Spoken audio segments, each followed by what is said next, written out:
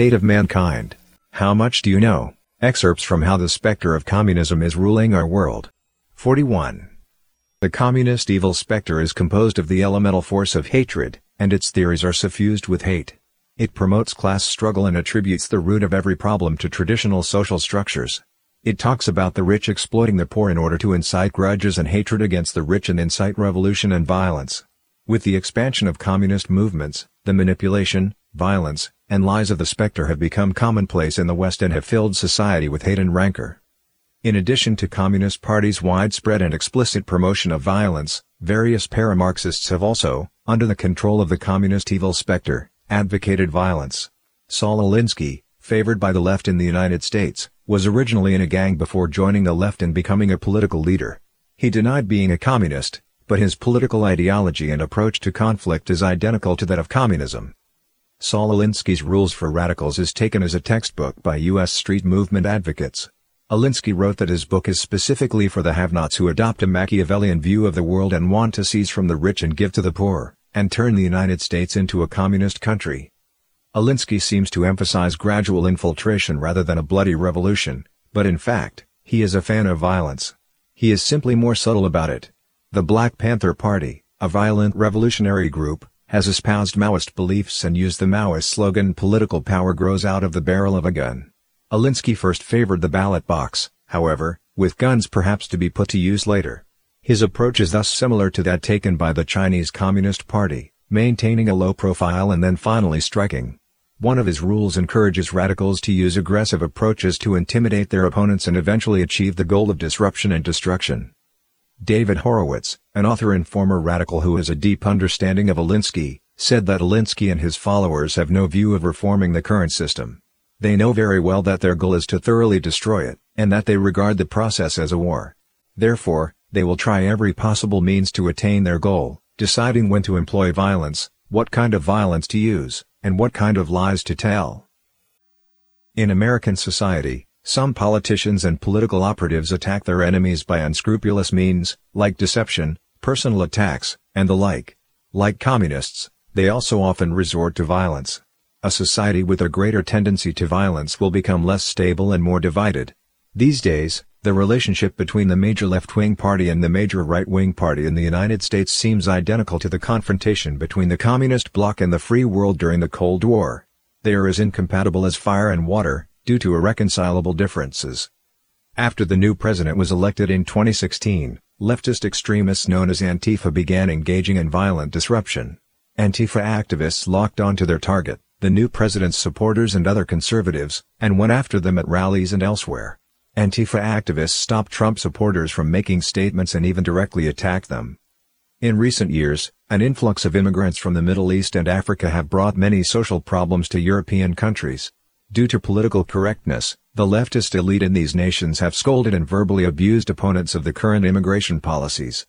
In June 2017, Steve Scalise, a member of the Republican Party and the House of Representatives Majority Whip, was shot and gravely wounded at baseball practice by a supporter of another party. A politician on the left even said he was glad that Scalise was shot. That official was soon removed from his post as a committee chairman at the state level of his party. Behind these violent conflicts are factors of the communist specter. It's not that everyone wants conflict, but it only takes a few core communist activists to stir things up. Under the influence of the communist specter, when certain parties and politicians are weak, they claim that they'll protect the rights of people and follow the regulations of a democratic society. But when they get power, they use all methods to suppress dissent and arbitrarily deprive others of their rights.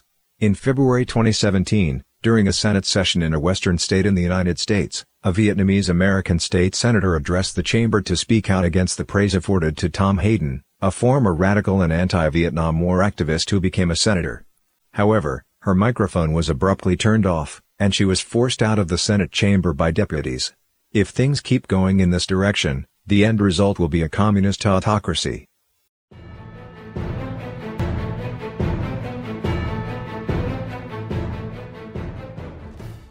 Communism has a terrible reputation in the West, so lies are the only way it can expand its influence. Communist and left-wing groups use slogans like freedom, progress, and the public interest as a pretext for winning public support.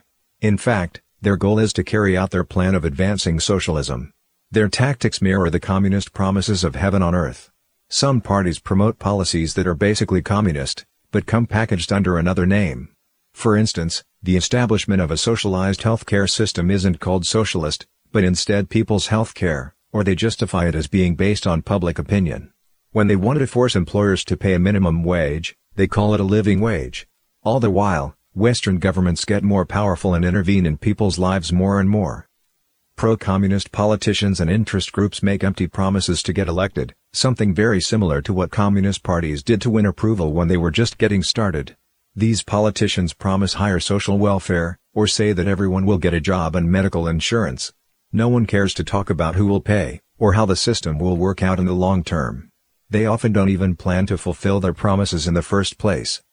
Benito Bernal, a congressional candidate on the U.S. West Coast, formerly on the left side of politics, recently disclosed that a political party once built a political organization with members that included federal departmental secretaries, federal senators and congressmen, and state and city council members. He says that they came up with a 25-year plan to manipulate different levels of government in order to campaign for the future of the presidency. Bernal discovered that the organization claimed to dedicate its resources to help communities resolve problems such as gang violence, school dropouts, teenage pregnancy, illegal immigrants, and social injustice. But their goal was to have all these people rely on the government. Bernal described this as a system of slavery, and said, "When I questioned people in the organization, they asked me 3 questions instead. First, if all the problems were solved, what would the next presidential candidate propose to help? Second, do you have any idea how much capital has come into our city to solve these problems? Third, do you know how many jobs are created to solve these problems?" At the time, I wondered if these people were clearly telling me to profit from people's pain, gang violence, and children killing each other. Bernal said that if someone took the time to look at that party's voting record, they would realize that the party wanted people to be disappointed, suppressed, and impoverished, so that it could profit from their misfortune. This is why he later decided to leave the party. In the 2008 U.S. presidential election, the Association of Community Organizations for Reform Now, ACORN, a liberal group with 40 years of history, was found to have registered thousands of fraudulent voters. In 2009, the group was again involved in a nationwide scandal. In the name of upholding justice and fighting for low-income households, it received a large amount of government subsidies and federal bailout money, meant to be used to help those families with medical care and housing needs. 2 investigators disguised as a prostitute and a pimp went to ACORN's offices in several major cities to seek advice on how to operate their business, while secretly videotaping the interviews. Their videos show ACORN employees advising them on how to operate a brothel with a phony company and identity, and showed them how to launder money, hide the cash, avoid investigation, lie to the police, and evade taxes. Though ACORN repeatedly defended itself, its reputation was devastated and its funding withdrawn, forcing it to shutter a year later. Many political pledges seem tempting on the surface, but once carried out, result in ruin for people's future. This is known as the Curley effect, as studied by 2 Harvard professors. Forbes summarizes the Curley effect thusly: a politician or a political party can achieve long-term dominance by tipping the balance of votes in their direction through the implementation of policies that strangle and stifle economic growth.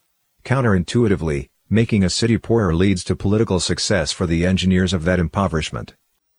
Specifically, politicians use warped and redistributionist fiscal and tax policies, such as giving tax incentives to trade unions, government programs, and minority enterprises, while increasing taxes on other enterprises and the wealthy.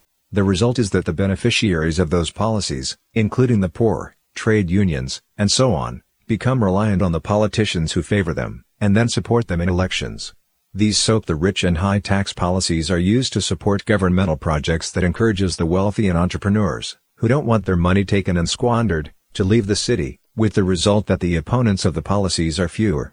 Such politicians then have a stable, long-term hold on that area, and can build their political machine. At the same time, the taxation and job opportunities in the city decrease year by year, and eventually the city goes bankrupt.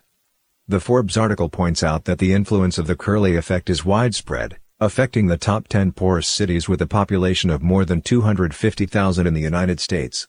Today, one rich western state, which has been mostly controlled by politicians on the left, is facing the consequences of these policies. The left also changes the meaning of words. For example, For conservatives, equality means, roughly speaking, having equal opportunities. In this way, people will be able to compete fairly, and a natural meritocracy is formed. For leftists, however, the term means equal outcomes, meaning that whether or not people work hard, they receive the same outcome as others who don't. Conservatives believe that tolerance is inclusive of different beliefs and opinions. When personal interests are harmed, people should be broad-minded and generous. The left often understands tolerance to mean tolerance of sin. Their understanding of freedom and justice differs quite markedly from the traditional concepts. Social engineering policies, like celebrating homosexuality, having men and women use the same bathroom, legalizing marijuana, and other policies that undermine human ethics are all dubbed progressive, as if they were somehow moral advancements. In reality, all these policies undermine the moral laws laid down by God for man. This is how the policies on the left wing of the political spectrum end up undermining morality. The communist evil specter uses this style of politics for its own ends. In the past, people believed that the United States was a truly free society and the last bastion against communism.